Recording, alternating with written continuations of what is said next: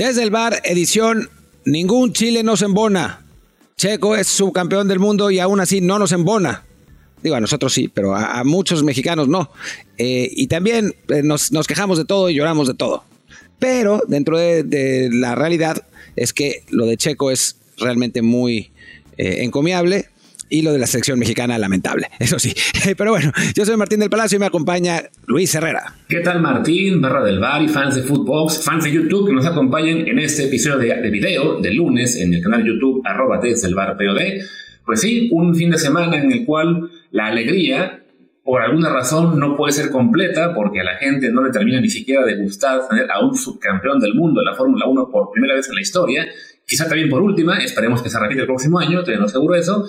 Y claro, sí, la parte en la que no hay mucho de dónde rescatar, la de la selección mexicana, que también hablaremos de ello, que no fue tan agradable. Si da tiempo, hablaremos de una selección a la que le fue mejor y no fue la que Martín decía, la que decía que iba a golear supuestamente a Rumania, no, fue la otra, la que decíamos que iba a perder contra Nueva Zelanda.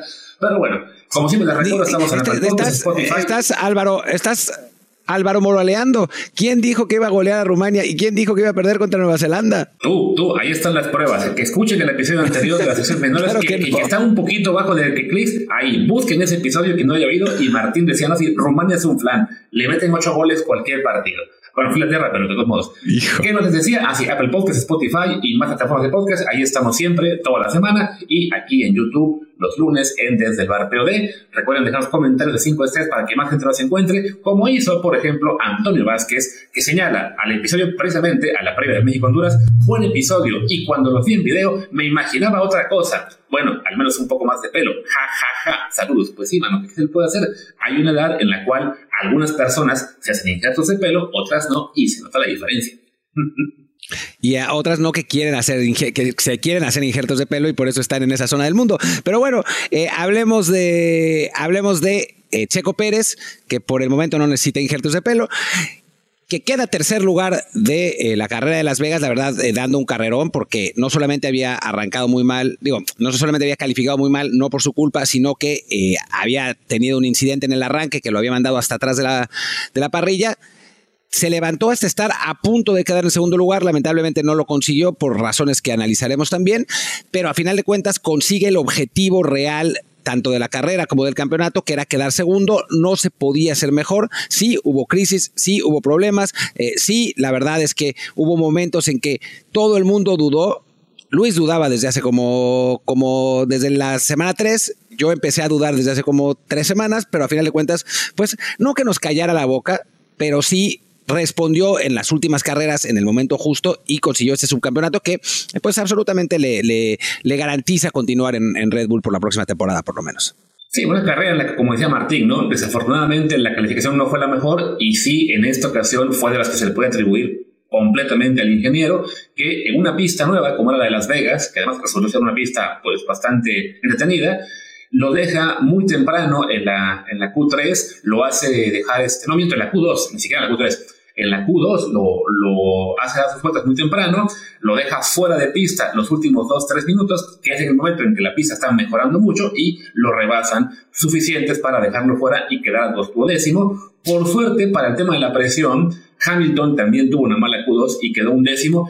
Y como recordemos, la pelea fuerte era con él por el tema del subcampeonato, aunque después ya nos olvidamos de Lewis muy rápido en la carrera, eso como que bajaba un poco la presión. Pero sí, había gente para ver que en cuanto veía el resultado de la calificación y decía 2º, ¡ay, otra vez Checo! ¿Ya ves? Pero es una parte de lo que ha sido este año que se vale recalcar y que de repente queda ahí pues muy bajito por ese afán de repente de criticarle, de repente de querer simplemente ser moderados, pero sí, con todo y que hubo una crisis de Checo en la cual él cometió errores importantes en varias carreras, también se vale decir que su ingeniero, que su equipo, varias veces lo fastidió en calificación con malas decisiones. Esta de Las Vegas fue una de ellas. La anterior, que fue también en Brasil, también había sido una de ellas. Bueno, Checo, afortunadamente, fue una de las carreras en las cuales logra reponerse, también con un poquito de suerte, que había sido primero muy mala, porque en la arrancada ahí hay una pequeña carambola en la cual él acaba tocando por detrás a Valtteri Bottas, se daña el alerón delantero, tiene que entrar a pits para cambiarlo y se había ido a los últimos lugares, él, Alonso, Sainz y no me acuerdo quién más, pero afortunadamente para ellos, 2 vueltas después de que se reinicia la carrera, porque con otro pits fue completo el safety car, entonces pierde algo de tiempo, pero les digo, se reinicia la carrera y a la vuelta siguiente Lando Norris se estampa, causa un safety car y aprieta de nuevo a todo el paquete de competidores, y la gran mayoría no decidió entrar a pits en ese momento, y fue lo que marcó la gran diferencia, porque cuando ya van entrando todos los demás a pits, Checo y los demás que ya han entrado van ganando posiciones. Checo de hecho se coloca en ese momento, que fue segundo lugar si no me equivoco. Segundo. Llega otro safety car causado por un incidente entre... De hecho, por un incidente entre Russell y Verstappen, lo cual le da a Checo la posibilidad de hacer una segunda parada y ahí sí ya colocarse en una pelea directa con Leclerc y después con Verstappen por ganar la carrera. Bueno, de hecho Checo llegó a ser el líder unas vueltas en una gran pelea con Leclerc, que desafortunadamente después Leclerc se la devuelve, llega Verstappen, también rebasa a Checo, también le rebasa a Leclerc, y bueno, al final queda un tercero que sí queda un poco agridulce por haber sentido que tenía la posibilidad de ganar la carrera, pero que eso no dice el objetivo, que era simplemente amarrar el subcampeonato. Lo hace con creces porque, bueno, él queda en el podio y Lewis Hamilton queda muy atrás. No fue una preocupación importante toda la carrera. Y pues remata un año al cual pues le vimos de repente momentos muy complicados, pero que ya por lo que fue este cierre con una buena aplicación en Brasil, ahora en Las Vegas, y que Lewis Hamilton pues no le pudo responder, pues ya el subcampeonato está amarrado, y sí, Checo se va a quedar por lo menos un año más en Red Bull. Sí, y pasa que es complicada el análisis de la situación de Checo. A ver, el análisis es sencillo si lo queremos hacer sencillo, que es el objetivo de Checo Pérez era quedar segundo lugar en el campeonato y lo consigue, punto. O sea, ese es el análisis fundamental del tema. Ahora, pues mucha gente dice, con ese coche cualquiera hubiera podido quedar segundo lugar. Con ese coche Checo tendría que haber sido más dominante. Ve a Max, ¿no? Parte de razón tiene, no en el sentido de que cualquiera, pero sí, Checo no es Alonso, Checo no es Hamilton, o sea, es que eso está claro, y hay gente como que no entiende para bien y para mal, ¿no? Hay unos que creen, que no saben mucho de automovilismo, que creen que sí es Alonso y Hamilton, y otros que lo critican como si lo fuera, pues, o sea, cuando en la realidad es que Checo, y lo sabemos quienes estamos más metidos en esto, es un piloto, pues, top 5, top 7 en la parrilla, ¿no? Que está muy bien. O sea, estamos hablando de que sería en fútbol México calificando a cuartos de final del mundial cada mundial, ¿no? O sea, está muy bien, ¿no? Ser top 5, top 7. Y también tiene, pues, o sea, si Alonso o Hamilton fueran a Red Bull, pues darían la vida imposible a Max, ¿no? Y Red Bull no quiere eso porque Max es el mejor piloto del mundo en este momento. Es, bueno, quien manda en Red Bull en materia de decisiones para los pilotos, obviamente.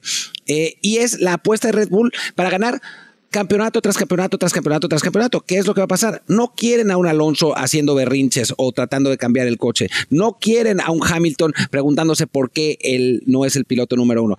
Quieren en este momento a unas manos veteranas que sí en algún momento se salgan de la raya, como pasó con Checo un par de veces, pero que le digan, a ver, papá, ese es el equipo de Max, y que diga, bueno, pues ni modo, es lo que hay, ¿no?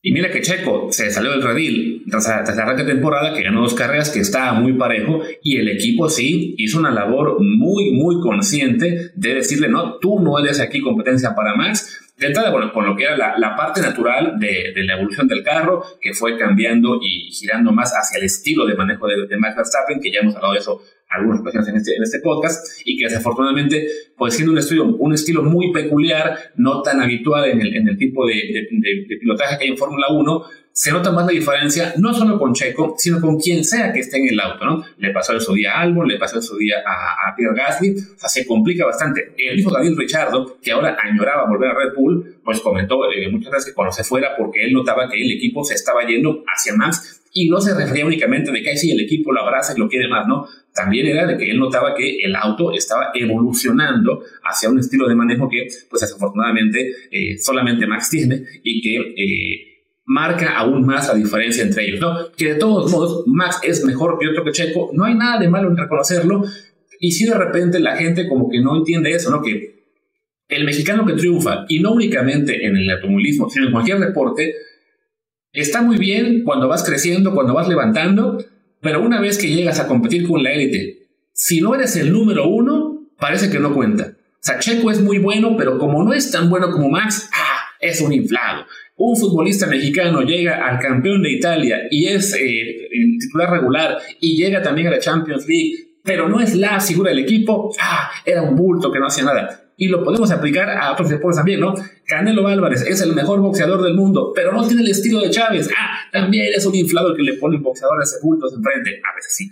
Pero es eso, ¿no? Si no eres el mejor absolutamente en todo, el público mexicano muchas veces no tiene la capacidad de entender, ser el número 2, ser el número 3. En el caso de Checo, bueno, es subcampeón del mundo, pero sí, es quizá el piloto 6, 7 en cuanto a capacidad de la parrilla. Y este año definitivamente no fue el quinto o sexto mejor piloto en cuanto a rendimiento individual. Pero bueno, de todos modos sigue estando en esa élite del automovilismo, consigue algo nunca antes logrado por un mexicano. Se vale alegrarnos y destacarlo, más allá de que sí, durante la temporada se haya criticado los momentos en los que lo hizo mal. Y sí, por lo mismo, ¿no? Porque, vimos al propio Alonso cometer errores, vimos al propio Hamilton cometer errores, vimos al propio Leclerc cometer 1,000,000 de errores. Es más, si Leclerc no hubiera cometido todos esos errores, seguramente hubiera sido subcampeón él, ¿no? Pero a la primera mitad de la temporada lo de Leclerc era de risa. ¿Cuántas poles no ganó que terminó perdiendo la carrera, ¿no? O sea, es lo que pasa cuando no eres Max Verstappen. Y a veces creo que la gente minimiza un poco lo que estamos viendo de Max. Y Max es un piloto absolutamente dominante, ¿no? O sea, yo sí tengo la impresión, quizás después no pase porque pasó con Vettel, pasó con el propio Hamilton, que cambiaron de coche y se cayeron, pero yo sí tengo la impresión de que al terminar la carrera de Max lo vamos a terminar considerando como el mejor piloto de la historia, ¿no? Y entonces competir contra eso está complicado y ser su coequipero está bueno porque te dan un buen coche, pero está complicado porque todo es para él y es normal, ¿no? O sea, la ventaja de, imaginemos que esto es como el fútbol otra vez, porque es lo que nos queda más cerca, es Di María, que es un muy buen jugador, pues no es Messi, y el equipo gira en torno a Messi. Lo que pasa es que en el fútbol lo más importante son los títulos colectivos y Argentina es campeón del mundo, pero es como si la gente criticara a Di María por no ser Balón de Oro y Messi sí. Pues es que no se puede, ¿no? O sea, estás compitiendo contra Messi, no estás compitiendo contra Lautaro, ¿no? Entonces, pues sí creo que en ese sentido a veces somos un poco injustos con Checo en materia de la ambición que queremos, pero también en México, como bien dice Luis, queremos que, como no ganamos nunca en nada, queremos que los pocos referentes que tenemos ganen en todo y pues no se puede. No se puede, sí. No, es lo que hay. Checo en parte contribuyó un poquito a esto este año, arrancando también, lo cual pues fue fantástico y esperemos que el próximo año también tenga un gran arranque, pero sí no sabiendo reconocer su lugar en el equipo y digamos que sí pecando a lo mejor de ambicioso, que está bien, ¿no? Que qué bueno que todo piloto tenga esa intención de ser campeón del mundo, de pensar en ganar cada carrera y no de ser simplemente un escudero, pero claro, conociendo él la realidad del equipo, sabiendo desde antes de llegar ahí, ¿no? De que era el equipo de Max Verstappen, sabiendo ya estando en el equipo que su labor era apoyar a Max como fue el primer año que fue campeón, ¿no? Que el año pasado igual Max dominó, él vino un poco más atrás, como que sí de repente en cuanto se vio en igualdad de circunstancias, a lo mejor le faltó ser un poco más mesurado y decir, no, pues sí, vamos a competir, tengo esta ambición, a ver qué pasa, y no lo digo simplemente por el hecho de que no tiene que ser humilde, que es lo que le pide el mexicano siempre a su deporte, ¿no? Creo que a él le faltó internamente ser más consciente de, bueno, estoy arrancando muy bien, pero sé que viene la parte más complicada del año. ¿Y qué pasó? Cuando llegó a esa parte más complicada del año y empezaron a caer los errores, pues le causó un slump de media temporada que definitivamente no fue buena para el estándar del carro que tenía, pero que afortunadamente logra salvar con muchos podios, con ese par de victorias anteriores, con el hecho de que la media tabla de la Fórmula 1 estuvo muy competida y no hubo un solo piloto que pudiera hacer un desafío semana, sino que alguna vez eran los McLaren, otra vez eran los Ferrari, otra vez los Mercedes. Bueno, todo eso le facilitó a Checo el mantenerse en el segundo lugar, que de nuevo es muy, muy meritorio, pero bueno, él tiene que hacer también esa autocrítica de qué hice mal en esta parte de media temporada para que no me pase el próximo año, en la que de nuevo su objetivo va a ser subcampeón otra vez. No tiene caso ahora mismo decir, bueno, a lo mejor el próximo año sí es el muy salto. No. Max Verstappen está en otro nivel, se vale reconocerlo. A Checo le toca hacer Barrichello, le toca hacer Valtteri Bottas, le toca hacer, no me acuerdo, Michel Alboreto, que me di cuenta ayer que fue una vez subcampeón del mundo. Y bueno, y está bien. O sea, nunca antes tuvimos un piloto mexicano compitiendo a ese nivel por tanto tiempo, porque los hermanos Rodríguez desafortunadamente nos duraron, uno de ellos 1 año y murió muy muy joven, el otro un poco más, pero igual en una época en la cual nunca pudo ser un contendiente al título. Pero bueno, ahora Checo a disfrutarlo, que nos dure 1 o 2 años más, aunque sea en Red Bull. Y sí, lo que decía Martín, ¿no? De que Verstappen a lo mejor alguna vez le pasa como a Vettel, que ganó 4 veces seguidas, cambiaron las reglas del automovilismo, él se fue a Ferrari y para su mala fortuna ya no estaba en el mejor carro, sino que era en Mercedes, y fue Hamilton el que ganó 6 de 7. Bueno, pues desafortunadamente así es en la Fórmula 1, ¿no? Este Red Bull de Verstappen seguramente le va a alcanzar para ser campeón el próximo año y el siguiente también. Entonces, que Checo aproveche que Red Bull va a dominar 2 años más, salvo que pase alguna catástrofe, para ser subcampeón un par de años más. Y ya en 2026, cuando cambien luego las reglas de los carros, pues a ver si se mantiene en Red Bull, a ver si se va a Audi, que era la antigua Sauber, a ver si decide, bueno, ya es suficiente, mejor me voy a ver a mis hijos ahí en Guadalajara, no sé. Pero de momento hay que disfrutar que tenemos a un subcampeón del mundo y no es poca cosa, aunque algunos quieran creer que sí. No es para nada poca cosa. La verdad es que pocos realmente exponentes tenemos que ser subcampeones del mundo.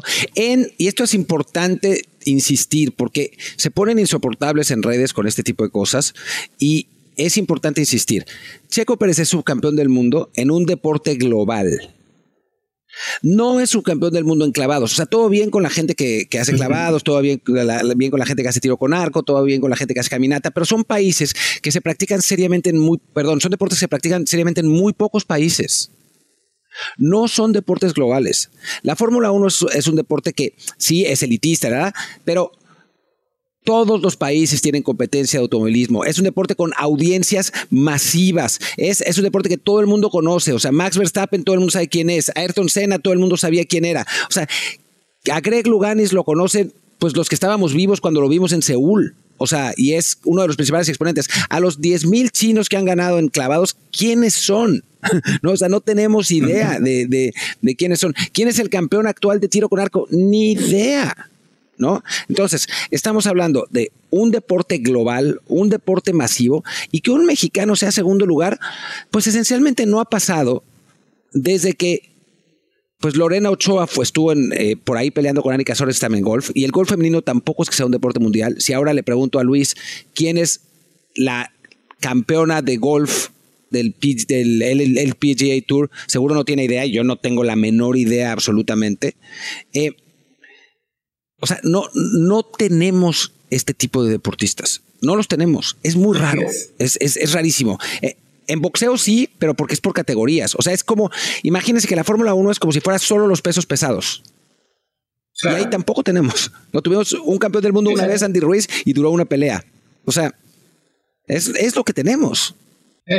Y lo cual me lleva, ya para cerrar el segmento de automovilismo, a preguntarnos. Veía yo ayer en Twitter que había quien comentaba si Checo era, por un lado, de los mejores mexicanos deportistas de la era, del momento, que creo que es indiscutible que sí. Ahí se peleaba con Canelo, había quien ponía a Paula Longoria, que no es un caso como Martín señala, sí, la mejor del mundo por muchísimos años en racquetball, pero siendo un deporte minoritario en términos de escala global, de que no hay tantos países que es importante, pero bueno, ahí está ella, sí, es un ejemplo de deporte que domina, pues ya creo que hace una década, su deporte.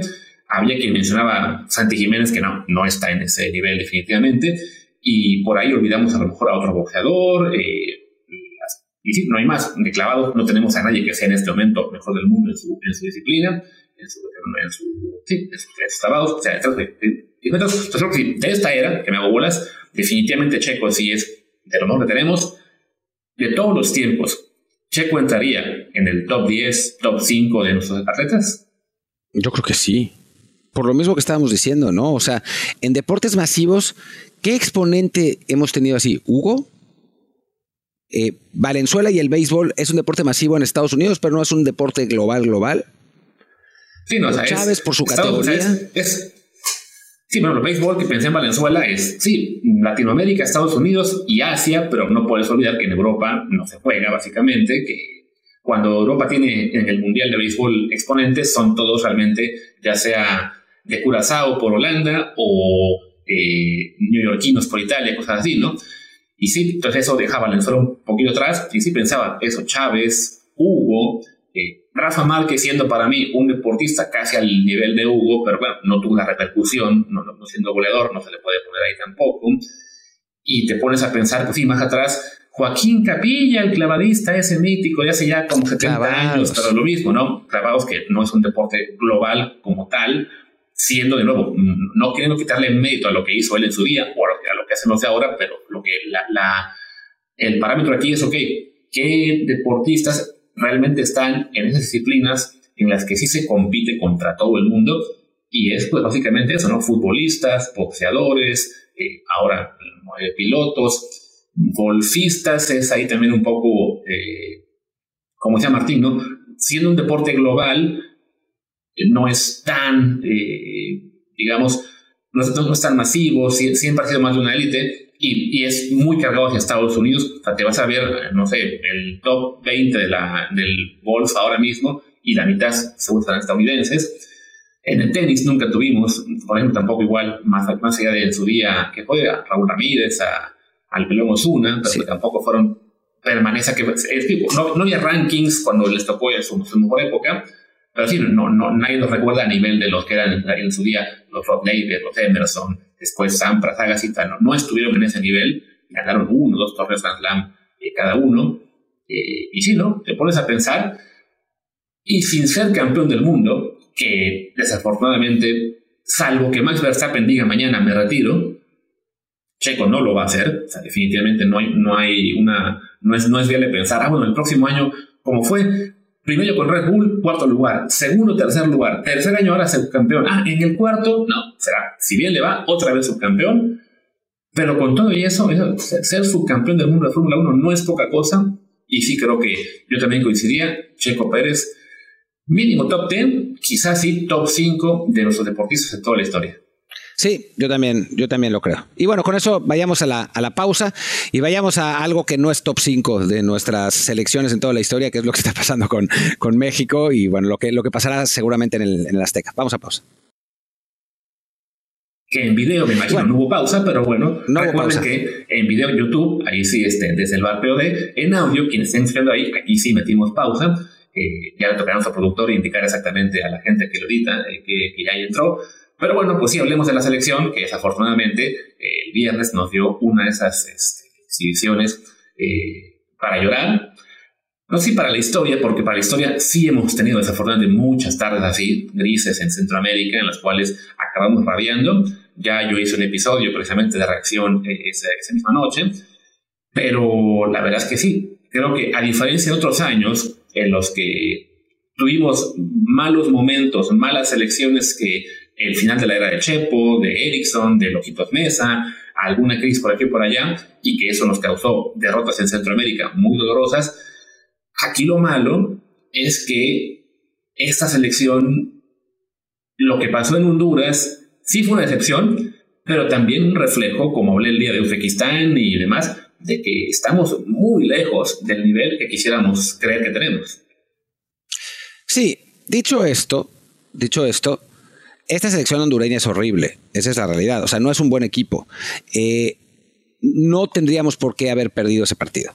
O sea, esa es la realidad. O sea, yo creo que la derrota, digo, que esta selección a nivel talento está por debajo que quizá cualquier otra de los últimos 20 años, me parece que está claro, ¿no? O sea, no estamos al nivel que teníamos en 2014, ni mucho menos. En 2018 tampoco. En 2010 teníamos una generación ahí medio contrastante, pero teníamos a los Gio, los Vela, los Chícharo que iban para arriba, ¿no? Y todavía sobraban Osorio, Salcido, Rafa, por supuesto. O sea, teníamos un equipo que compensaba, ¿no? 2006 teníamos un mejor equipo, sin duda alguna. 2002 quizá no. Para mí ahí es donde está digamos, más o menos la similitud. Pero bueno, a final de cuentas, esa selección terminó jugando a un nivel muy bueno, aunque perdió con Estados Unidos después, pero bueno, le sacó un empate a Italia, los italianos pedían el final. O sea, en fin, 98 era mejor, 94 era mejor. O sea, estamos hablando de que desde 1978, seguramente, esta es la peor selección de México. Creo que estamos en eso.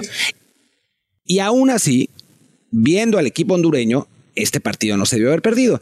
¿Por qué se perdió? En mi opinión, porque uno, pensaron que iban a ganar con la camiseta. O sea, todos estábamos súper optimistas. Todos. Después de la Alemania era, si vamos a ganar, no hay problema con esta selección horrible hondureña. Esa es la primera. Y segunda, porque aunque digan que no, jugar en Centroamérica es jodido, siempre es jodido. O sea, la gente se mete, el público es súper hostil. Este equipo, esta selección mexicana, te puedo decir, Luis, que no tenía experiencia de jugar contra un público hostil. Sí, o sea, es algo que lo mencionó, no que fue Ochoa o Edson, de que también eso contó, ¿no? De que es un equipo que desafortunadamente no tiene mucha experiencia jugando en esas canchas, que le tocó además en el ciclo previo mundialista el tema de la pandemia, entonces hubo varios partidos, incluido el de Honduras precisamente, que fue puerta cerrada, y que este tipo de detalles cuentan, ¿no? Sobre todo cuando al minuto que fue 20 se te lastima Ben Ochoa, que es tu principal referente, el capitán en el equipo, entra Malagón en su lugar, y entonces de repente en el 11 no hay líderes. El mayor líder es Edson Álvarez, que sí, a lo mejor en unos años acaba siendo nuestro gran capitán. Hoy no lo es todavía. O sea, hoy es un jugador de gran calidad, definitivamente de gran nivel en nivel clubes, pero que todavía en selección le falta convertirse en el jefe Edson, en el tipo que sea el que mande y el que imponga siempre su presencia en la cancha. Y entonces se te lastima Ochoa. A los pocos minutos cae ese gol en el cual se te duerme además uno de los principales jugadores del momento, en teoría, que es Montes, y el equipo no tuvo reacción. Y ahí es cuando también entra, claro, que el público hondureño hizo su parte, que empezó a cantar, que cantó los soles, que presionó, que gritó, que se reía de los mexicanos, todo. Y, de nuevo, ¿no? A lo mejor a otro equipo hondureño de esta calidad, una selección mexicana más fuerte, igual iba y le ganaba, porque muchas veces también pasó eso. Pero con este nivel que tenemos ahora, pues siempre lo que pasa, ¿no? Primer contratiempo, se nos viene abajo el equipo y hay muy poca capacidad de reacción, ¿no? Pero hablamos de que México ni siquiera tuvo una oportunidad clara de gol en todo el juego. No, es vergonzoso. O sea, la actuación es muy mala, es realmente muy mala y no hay cómo edulcorarla, ¿no? Es un partido malísimo de la selección, una derrota ante un equipo que en el papel es inferior, siendo inferior nosotros en el terreno de juego, con un planteamiento táctico pues medianamente incomprensible. O sea, yo no sé qué hacía Romo, cuál era la posición de Romo, sinceramente. O sea, obviamente sé que jugaba 4-2-3-1, pero no defendía horizontalmente, no enlazaba con los de arriba, no presionaba. No tengo idea qué estaba haciendo Romo. No tengo idea por qué Orbelín jugó como extremo de derecha a izquierda cuando él normalmente, cuando corta en diagonal, porque para eso lo ponen de izquierda a derecha. A Santi le llegaron creo que 2 balones en todo el partido. O sea, me parece que hay un componente táctico sin duda y creo que también tiene que ver con que, digo, en algo que nos negamos a ver, pero que es la realidad y todo el mundo se negaba a verlo antes de que pasara y después de la Copa Oro. Jimmy Lozano es un técnico sin experiencia. Esa es la realidad. O sea, dirigió unos Juegos Olímpicos, dirigió una temporada al Necaxa y dirigió una temporada al Querétaro. O sea, nunca dirigió en Centroamérica. Habrá jugado en 2006, no en Honduras, pero en 2006 en esas eliminatorias con la Volpe, pero pues tenía la Volpe, ¿no? Y es lo mismo con los jugadores. O sea, los futbolistas que estuvieron en Honduras, porque me pueden decir, sí, lo que pasa es que la eliminatoria pasada ya había muchos, sí, pero la eliminatoria pasada los estadios están cerrados por COVID. El partido que se le gana a Honduras 1-0 en Tegucigalpa es cerrado por COVID, ¿no? Y no es lo mismo. No es para nada lo mismo tener al público en contra. O sea, yo estaba pensando en serio a esta generación, ¿cuándo le tocó tener el público en contra?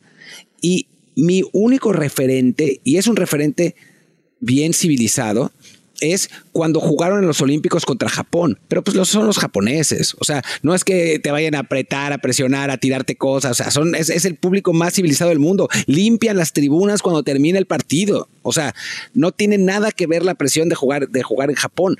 Entonces, creo que es una buena parte de inexperiencia la derrota, que, insisto, no es justificación, ¿no? O sea, la actuación es inaceptable, el resultado es inaceptable. Es simplemente explicar por qué pudo haber sucedido. Ahora, Luis, yo creo que tú y yo estamos de acuerdo en que esto perfectamente se puede dar la vuelta en el Azteca, ¿no? O sea, este equipo se le ganó 4-0 en Copa Oro. No es que sea imposible.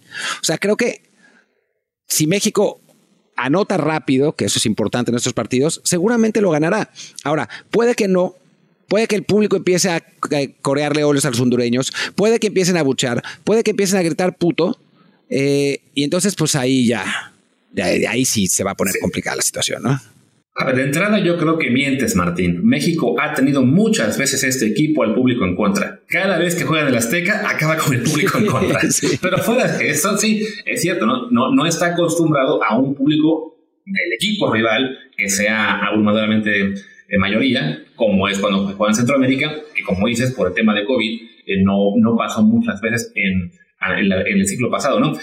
En el tema de Jaime Lozano, creo yo, bueno, también coincido, como decías, que México debería darle la vuelta. Revisaba yo durante el partido, los 4 partidos previos, México-Honduras, era un global de 11-0, contando ese 1-0 en Honduras en la época de COVID, y 2 partidos que acabaron 3-0, el 4-0 de la Copa Oro. Entonces, de que se le puede dar la vuelta, creo que todavía es bastante factible, siempre y cuando sí, se logra tan rápido, la afición no se voltea al minuto 5, porque ¿por qué no vamos ya 3-0? Ahí sí también el público mexicano tiene que entender su labor en partidos como este, que es apoyar, impulsar al equipo que no se consiguió ganar, entonces sí, a abuchar, a silbar, a quejarse, eso es muy válido, pero sí, son partidos como este en los cuales la afición tiene que entender también su rol, ¿no? Y luego en el tema de Jaime Lozano, coincido con lo que señalas de que la inexperiencia se notó ahí, también creo que para variar es este nivel de histeria que tenemos en México, y que todo se vuelve ya, en un partido se te puede cambiar todo, y que en este caso además le fastidió mucho a Jaime Lozano lo que pasó días previos con Tuca Ferretti en ESPN, porque ya desde antes del partido yo veía mucho en redes que a Jaime Lozano no se le bajaba de títere, de que estaba ahí simplemente para hacer la labor que le decía Televisa, que ya estaba simplemente como alguien que ponía a quien le decían que pusiera. Tiene un mal partido, muy mal partido definitivamente la selección, y ya de repente Jaime Lozano es el peor técnico del mundo, hay que echarlo, hay que pensar en alguien más. Es carajo, este mismo técnico fue el que en el partido previo, con básicamente el mismo equipo, porque solamente hizo un cambio, que fue el de Orbelín por Antuna, le empató a Alemania 2-2. Que habrá quien me diga, pero bueno, Alemania acaba de perder con Turquía. Sí, y esa misma Alemania le había ganado a Estados Unidos 3 antes en México. Entonces, ningún técnico es tan bueno como en su mejor resultado, ni tan malo como en su peor. Pues creo que Jaime pecó de inexperto en este partido, sí. Esperemos que le sirva eso de aprendizaje, que tiene que aprender rápido además, porque no tendrá muchas oportunidades de jugar partidos así. Pero no nos volvamos locos pensando, ya hay que echarlo. No, yo creo que no, aunque bueno, si no se califica contra Honduras, creo que va a ser, no sé si inevitable, pero la federación va a tener una bomba de tiempo en sus manos, ¿no? O sea, creo que las voces serán muy fuertes, además, sobre todo ahora, y eso si quieres podemos hablarlo porque tenemos 10 minutos y mañana tenemos que grabar una previa del partido, así que de todas maneras vamos a seguir con esto y creo que vale la pena hablarlo sobre las transmisiones. Creo que ahora está interesante que ya los dos medios son reventadores. O sea, Televisa se pasó del lado de los CID y pues una clara imitación a TV Azteca se llevó a Faitelson y a Marín para tirarle a la selección, que eso es lo que pasó desde el minuto 1, ¿no? Entonces, ahora ya, digamos que la inercia habitual que era que en Televisa hubiera más mesura y que en Azteca pues tiraran porque son lo que son, ahora ya ni siquiera existe. Así que una derrota contra Honduras, el ambiente que va a generar, no derrota, pues un no pase pues contra Honduras, el ambiente que va a generar va a ser, de terror absoluto. Vaya, incluso si México le da la vuelta entre Honduras, de todos modos yo creo que no va a mejorar mucho el ambiente. O sea, van a estar ahí Faitelson y Marín dando línea, digamos que siendo ellos quienes pongan ahí la mayor voz de pegar, porque sí, para eso los llevan a Televisa. Eso no es ningún secreto para que nadie que Televisa se dé cuenta de que lo que está funcionando es que en TV Azteca Martinoli, Luis García y compañía le pegan a la selección, se burlan, hacen bromas, revientan lo que sea. La gente que tenemos en casa, ya sea porque no quieren ser ese tipo de narradores o porque simplemente tienen ya otra costumbre, son más mesurados, son más analíticos, saben más de fútbol, no sé lo que ustedes quieran, pues no tienen esa credibilidad que queremos ahora mismo con el público en términos de poder hablar de la selección. ¿Qué hacemos? Traemos a estos dos que son de la misma escuela, van a pegar, la gente va a decir, ay, sí, mira, vamos a ver cómo le pegan a la selección en Televisa. No estoy seguro de que les funcione mucho, no he visto aún cómo están los números de audiencia del partido de Honduras del viernes, pero sí, ese mal ambiente puede generar que en la federación tan centrados como son los directivos, quieran caer en una decisión precipitada, sobre todo si se perdiera ante Honduras, que recordemos, no los elimina de Copa América porque aún quedaría una repesca por el 5º lugar y 6º en marzo. La bronca es, y también pensando en si van a querer hacer un cambio, pues ya no hay fechas FIFA de aquí a la siguiente, a la repesca que sería, ¿no? O sea, tendría que haber partidos moleros en diciembre y enero, sin poder contar ni siquiera con los europeos. Pues con que arriesgarte a traer a un técnico nuevo que no haya nunca podido llamar a los europeos y a los principales en la fecha FIFA, y que además en los moleros habrá equipos que no te van a prestar jugadores, no me suena a algo muy sensato si se llegara a dar. Creo que si quieres lo podemos dejar eso para mañana en la previa, y así ahorita podemos dar un poquito de las fechas menores, pero sí, la cosa definitivamente entró en un punto, de nuevo, ¿no?, de presión y de histeria que no debería pasar, pero que bueno, este 2-0 nos dejó donde nos dejó. Y yo difiero en algo contigo. Yo no creo que le va a ir bien a Televisa, y yo creo que la medida de llevar a Faitelson y a Marín es por desesperación. Es porque ya no encuentran. Pero espera, yo no dije que les vaya a ir bien. Así digo, eso es lo que pensaba. O sea, yo creo que los ficharon estos dos pensando en qué es la fórmula. Te digo, yo no sé cómo les fue en audiencia el viernes, aún no lo han vendido, entonces, que puede ser que no les fue tan bien, pero ahí sí no diferimos. La copia nunca supera la original, y Televisa se llevó la copia, y creo que se va a dar cuenta pasados algunos meses de que pues no era la solución. Es que es eso, ¿no? O sea, me parece que hicieron una apuesta, les deben estar pagando una fortuna a David y a Andrei, qué bueno por ellos, pero... Sí. Pero digamos, creo que están en la desesperación. No han podido generar sus propias figuras, esa es la realidad.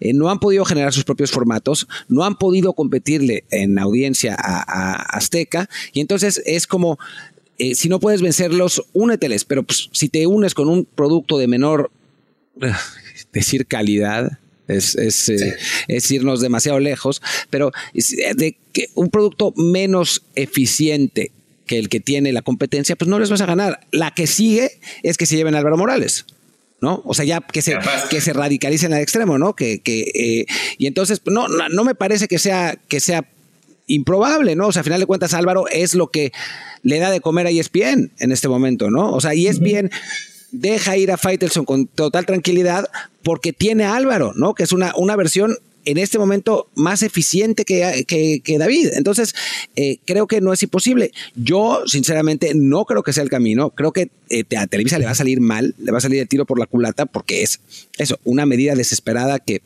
pues no va a funcionar. Y también muestra la absoluta incapacidad que ha tenido la televisora de generar esas voces, de generar esa identidad que les permita competir, ¿no? Porque antes eran, pues sí, el medio oficialista, por decirlo así, ahora ya no lo son, y como que no entienden qué son. Que además es paradójico, porque una de las razones por las cuales no han logrado generar, digamos, esa presencia, esos comentarios actuales que tengan mayor peso, es porque la gente a la que acaban de fichar se la pasó por años, décadas incluso, pues sí, hablando. Acá en Televisa son tan malos porque son los paleros, son los oficialistas, son los que siempre te van a echar porras, y claro, pues te generaron esa imagen de que ahora de que ibas a ver un partido de la selección o de la América en Televisa, y si hablaban algo bueno de la selección o de la América, no contaba, porque claramente tienen línea. Pues sí, esa gente que te generó esa imagen ahora está ahí, pues mucha gente, yo no les creo, ¿no? Los trajeron pues, para imitar a lo que pasa en Azteca, pero no parece que les vaya a funcionar. Lo que sí va a resultar es, como decíamos, ¿no?, generar este clima de que cualquier mal resultado, cualquier mal partido es una olla de presión que explota, y que, de nuevo, tiene que ver con que esta selección no es tan buena como la que deja tu buena. No tiene el nivel de la que tuvieron las anteriores, las que Martín repasó, ¿no? Entonces, partidos como el de Honduras, resultados malos, noches tristes. Este equipo, sea con Jaime Lozano, antes con Diego Coca, con el que venga después de Lozano, va a seguir teniendo. O sea, de aquí al Mundial, y quizá incluso en el Mundial, va a haber más noches. Como este 2-0 en Honduras, cómo empatar con Uzbekistán, cómo perder con Qatar en la Copa Oro. Va a haber muchas más de esas, creo yo, que le empatamos a Alemania y le dimos gran partido. En la Copa América le ganamos a Uruguay o a Argentina, que no creo que vaya a pasar. Esa es parte del nivel que tenemos ahora. Pero como claro, no vende decir, ya no somos tan buenos, tenemos que ser también un poco más mesurados en expectativas, sino que hay que decir, no, esto es culpa de las divas, los jugadores tienen a la selección secuestrada, Jaime Lozano es un títere de Televisa pone a los del América, no sé por qué los quiere poner cuando ya ni siquiera juegan del América, pero bueno, es este caldo de cultivo para una noche tras otra de enojos y de reventar a la selección que, lamentablemente, pues cuando llega un resultado como el de Honduras, lo vemos ahí a cada rato. Sí, esa es la realidad y pues vayámonos acostumbrándonos que la cosa no viene bien. Digo, otro día hablaremos de las razones por las que no viene bien, ya lo hemos hablado desde antes, es resultado de pésimas decisiones directivas por mucho tiempo, no es el momento, pero lo que tenemos de aquí en adelante no es particularmente positivo y con esto podemos seguir a lo de selecciones menores, donde, bueno, finalmente se dio un buen resultado con la sub-17 que le gana 4-0 a Nueva Zelanda, califica a la segunda ronda del Mundial con la verdad, la suerte, entre comillas, de que Venezuela pierde 3-0 con Alemania y entonces México califica segundo y le toca no solo contra Mali, sino que en el escenario más optimista del mundo se le abre el panorama hasta semifinales porque enfrentará el que gane al ganador de Marruecos-Irán, que pues los iraníes se han visto un poco mejor, pero de cualquier modo no es que sean enormes potencias, así que México en el mejor de los escenarios posibles, no estoy diciendo que esto es lo que vaya a pasar, pero podría llegar a semifinales donde Inglaterra nos despedazará, pero bueno, eso ya es otra cosa. Pero bueno, dentro de todos son buenas noticias. Yo he visto todos los partidos de esta selección. No es tampoco para ilusionarlos mucho con el futuro de estos jugadores. Esa es la realidad. O sea, no quiero ser negativo, no quiero ser pesimista, pero desde un punto de vista objetivo, para mí hay un jugador de esta selección que tiene potencial de ser realmente bueno, que es Estefano Carrillo, y el resto, ni siquiera Fidel Barajas, que es al que hypeaban mucho. Sí, pero ni siquiera él. O sea, yo creo que Fidel Barajas puede ser un buen jugador, pero tampoco me parece para tanto. Y el resto, yo creo que están en niveles inferiores a otras selecciones sub-17 que hemos tenido y que al final tampoco han generado los jugadores que nos gustaría. Sí, y de hecho lo hablamos en el episodio del jueves, que si quieren ahí no han escuchado aún, todavía es muy válido lo que dijimos ese día, en el que hablamos de esta sub-17 y de la sub-18 también, que estaba en el Marbella, y dijimos, ¿no? Ese perder claramente ante Alemania, ese empate ante una Venezuela que además había quedado con 10, nos daba esos síntomas de que no era una selección muy, muy poderosa, que afortunadamente quedaba el partido con Nueva Zelanda, que Martín no tenía fe, yo sí, pero bueno, ahí está.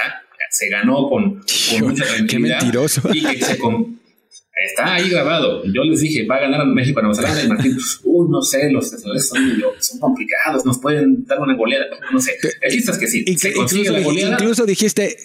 Incluso dijiste, van a ganar 4-0, apuesten ya. Recuerdo bien que dijiste algo así. Con de Carrillo incluso. Yo sí tenía fe en Carrillo, ha sido Martín el que decía, no, el Carrillo no lo Jordan, este es el mal. Pero bueno, el chiste es que sí, se combina el 4-0. Además, creo que también aquí hubo ese pequeñito factor suerte de que el partido de México se postergó 45 minutos por un problema de tormenta eléctrica. Entonces, el Venezuela-Alemania, que era el otro encuentro del grupo, pues evidentemente arrancó antes. Y para cuando arrancó el partido de México, Alemania ya iba 3-0 ganando, que fue el marcador final.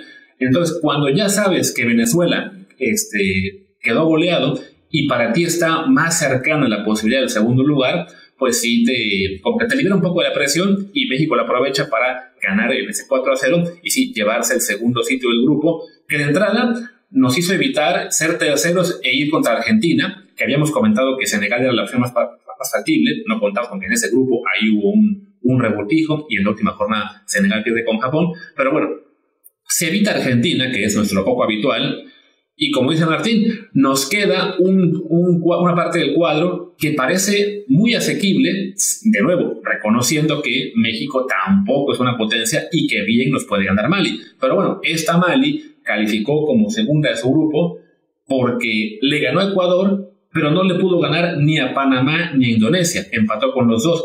Eso te da una cierta idea de que no es un equipo realmente muy poderoso y se le puede sacar ahí la victoria. De hecho, Mali, si no me equivoco, fue el cuarto lugar de África en la eliminatoria, ¿no? Y después, como señalas, si se le gana a Mali, que no estamos diciendo que vaya a pasar, pero sí es de los rivales pues más factibles, o más X, ¿no? ¿Verdad? Pues vendría ese cuadro contra Marruecos o Irán. Pero sí, hay una posibilidad decente de colarse hacia semifinales, que es muy parecido a lo que pasó con la selección de hace 4 años, la que fue subcampeona, que había, si no me equivoco, su grupo avanzó porque le ganó a Isla Salomón, pero había sacado un punto ante Paraguay e Italia. No me acuerdo a quién le ganó, con quién partió, ¿no? Y después, en la fase de, ¿cómo se dice?, de knockout, también celebró bastante. Creo que los rivales fueron Angola y quizá Japón, ahora lo revisamos. Y ya es en semifinales cuando le toca a un rival más fuerte, que era Holanda, se le gana en penales, y ya en la final Brasil, ¿no? Pero vaya, tan simple como que en ese mundial en el que México queda subcampeón, lo hace quedando con 3 victorias, 2 empates, 2 derrotas, que no parecen números de un subcampeón del mundo. No, la verdad es que tuvimos suerte ahí, como ahora parecemos tener suerte. Insistir que se puede perder, o sea, por lo visto en este equipo no da para mucho más. O sea, yo creo que cualquiera de los 4 que están en ese lado del cuadro dicen, el cuadro se nos abrió, es asequible ahora, ¿no? O sea, no es que digan, no, cuidado con México porque es potencia sub-17. No, la realidad es que cualquiera tiene posibilidades, así que bueno, ahora sí que voy a decir un mega cliché, pero puede pasar cualquier cosa en el fútbol, y pues en este caso pues sí puede pasar cualquier cosa, porque creo que son 4 rivales de niveles parecidos. Y después podemos hablar también de la sub-18, que tuvo su segundo partido en Marbella. Segundo rápido, nada más quiero nada más aclarar que en el anterior se le ganó a Japón en octavos y luego en cuartos a Corea, que venía de ganarle a Angola. Pero sí, había sido eso, ¿no? Un cuadro muy asequible que permitió llegar a semis, donde ya el rival era más fuerte, era Holanda, que venía de echar a Nigeria, después a Paraguay por goleada, que le sacamos el empate, sabrá Dios cómo, y se echó en penales, ¿no? Pero bueno, es eso. Una vez que llega a estas instancias, todo puede pasar, pero siempre ayuda. ¿Por qué no pasa esto en un mundial mayor? Que el cuadro sea bastante más flexible, ¿no? Bueno, y cuando pasa... perdemos con Holanda con 2 goles en los últimos minutos, ¿no? Cuando ya se nos había abierto el cuadro para semifinales. Pero bueno, en fin, hablemos entonces de la sub-18 en Marbella, que pierde lamentablemente con Rumania 2-1 con un gol de último minuto. Es un resultado, no voy a decir que engañoso, porque por lo que cuenta Barracudo, que es el que estuvo ahí esta vez, el partido era para empate, o sea, no es que México dominara o algo así, fue un partido cerrado con pocas opciones, pero el gol cae en el último minuto con bastante suerte, con México echado adelante y que los agarran un contragolpe típico. Y además, el técnico Carlos Cariño rotó a todo el equipo. O sea, metió no a 11 que no habían empezado el partido pasado, porque sí metió al portero al que expulsaron y al 10 al que habían cambiado por el portero que expulsaron. O sea, esos fueron los 2 que repitieron, pero pues porque no habían jugado no habían jugado el partido pasado. Y pues se notó, ¿no? O sea, se notó. Ya después trató de hacer cambios y meter a los buenos, pero pues ya el partido estaba como estaba. Yo creo que se los guardó para el juego contra Inglaterra, que recordemos que este es un torneo que no es un torneo real, ¿no? O sea, no es que te den una copa ni nada. O sea, simplemente son partidos amistosos que los disfrazan de torneo, y entonces me imagino que los descansó para ponerlos contra Inglaterra, que es un rival fuerte, que sin embargo... Creo que también hizo 1000 cambios. Le ganó solamente 3-2 a Japón. O sea, no es que se haya vuelto a ver como lo que se vio contra Rumania, que lo había despedazado, ¿no? Es que Inglaterra dijo, no, vamos a colar a todo el 11 para enfrentar a México, que es el equipo fuerte. Y bueno, ahí está, ¿no? Pasó lo que pasó con esa rotación.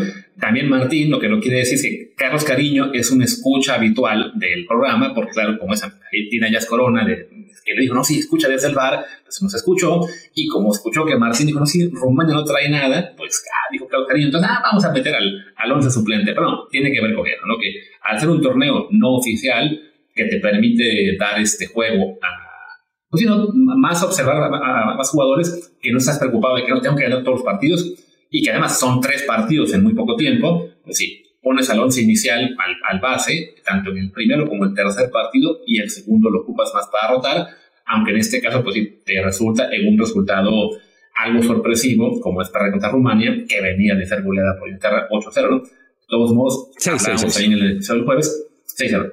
¿No era 8? 6-6. Yo dije 6, tú me dijiste que 8, algo así, pero bueno. El chiste es que sí, no. Tienes una memoria muy rara del episodio pasado. ¿Venías en estado inconveniente o qué había pasado, Luis? Yo recuerdo que yo dije que ¿cuánto les quedó? Dije 6-0 y tú me dijiste 8. Bueno, da igual. El chiste es que esa selección, claro que más allá del 1 contra Rumania, creemos que sí tiene un potencial más interesante, ¿no? De todos modos, pues, y lo hemos visto con todas las que han sido campeonas o subcampeonas, fíjate, ¿no? De lo que vemos a nivel infantil, en esas categorías, a lo que llega a ser ya el nivel mayor, hay un abismo de diferencia. Martín comentaba que en la sub-17 solamente ve a Stefano Carrillo como un jugador con potencial para ser muy bueno. Esperemos que se cumpla, porque bien puede pasar que ni siquiera él llegue, ¿no? Pasó con la sub-17 del 2011, que decíamos, bueno, sí, no es tan buena, pero Espericueta y Carlos Fierro sí pintan bien, y ninguno de los dos acabó siendo importante, bueno, ni siquiera jugador de primera división constante. Entonces, también creo que es algo que es importante para que la gente no se vuelva loca después con la mayor de que, pero es que en las menores somos una potencia, pero que tenemos a 150 juveniles repartidos por el mundo. Vaya, sí importa, mejor que no tenerlos, pero no es ninguna garantía, porque en el resto del mundo también hay cientos de jugadores repartidos por el mundo, en mejores ligas que los nuestros, en mejores condiciones que los nuestros, y pues que nos tengamos que alegrar porque a lo mejor en el sub-17 se saca un mejor jugador que esperábamos. Pues que bueno, que se disfrute si se da, pero no es tampoco una gran perspectiva de aquí a unos años. No, la verdad es que no pinta maravillosamente bien la cosa. Esa es la realidad y lo decimos sin...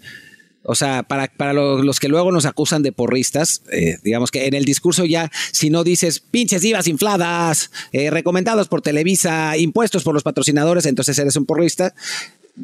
Diciendo las cosas como son, la verdad es que la perspectiva para los próximos años para las selecciones mexicanas no es buena. Ojalá que nos equivoquemos, ojalá que haya que pasen otras cosas, que salgan jugadores que no esperamos. A veces pasa, ¿no? O sea, a veces te surge un futbolista, el propio Chícharo, que pues, nadie esperaba nada de él y de pronto explota en Chivas y se convierte en jugador del Manchester United. Ojalá que sea así, pero los indicios hasta ahora no son lo positivos que quisiéramos y eso es innegable y creo que no hay que endulzarlo de ninguna manera.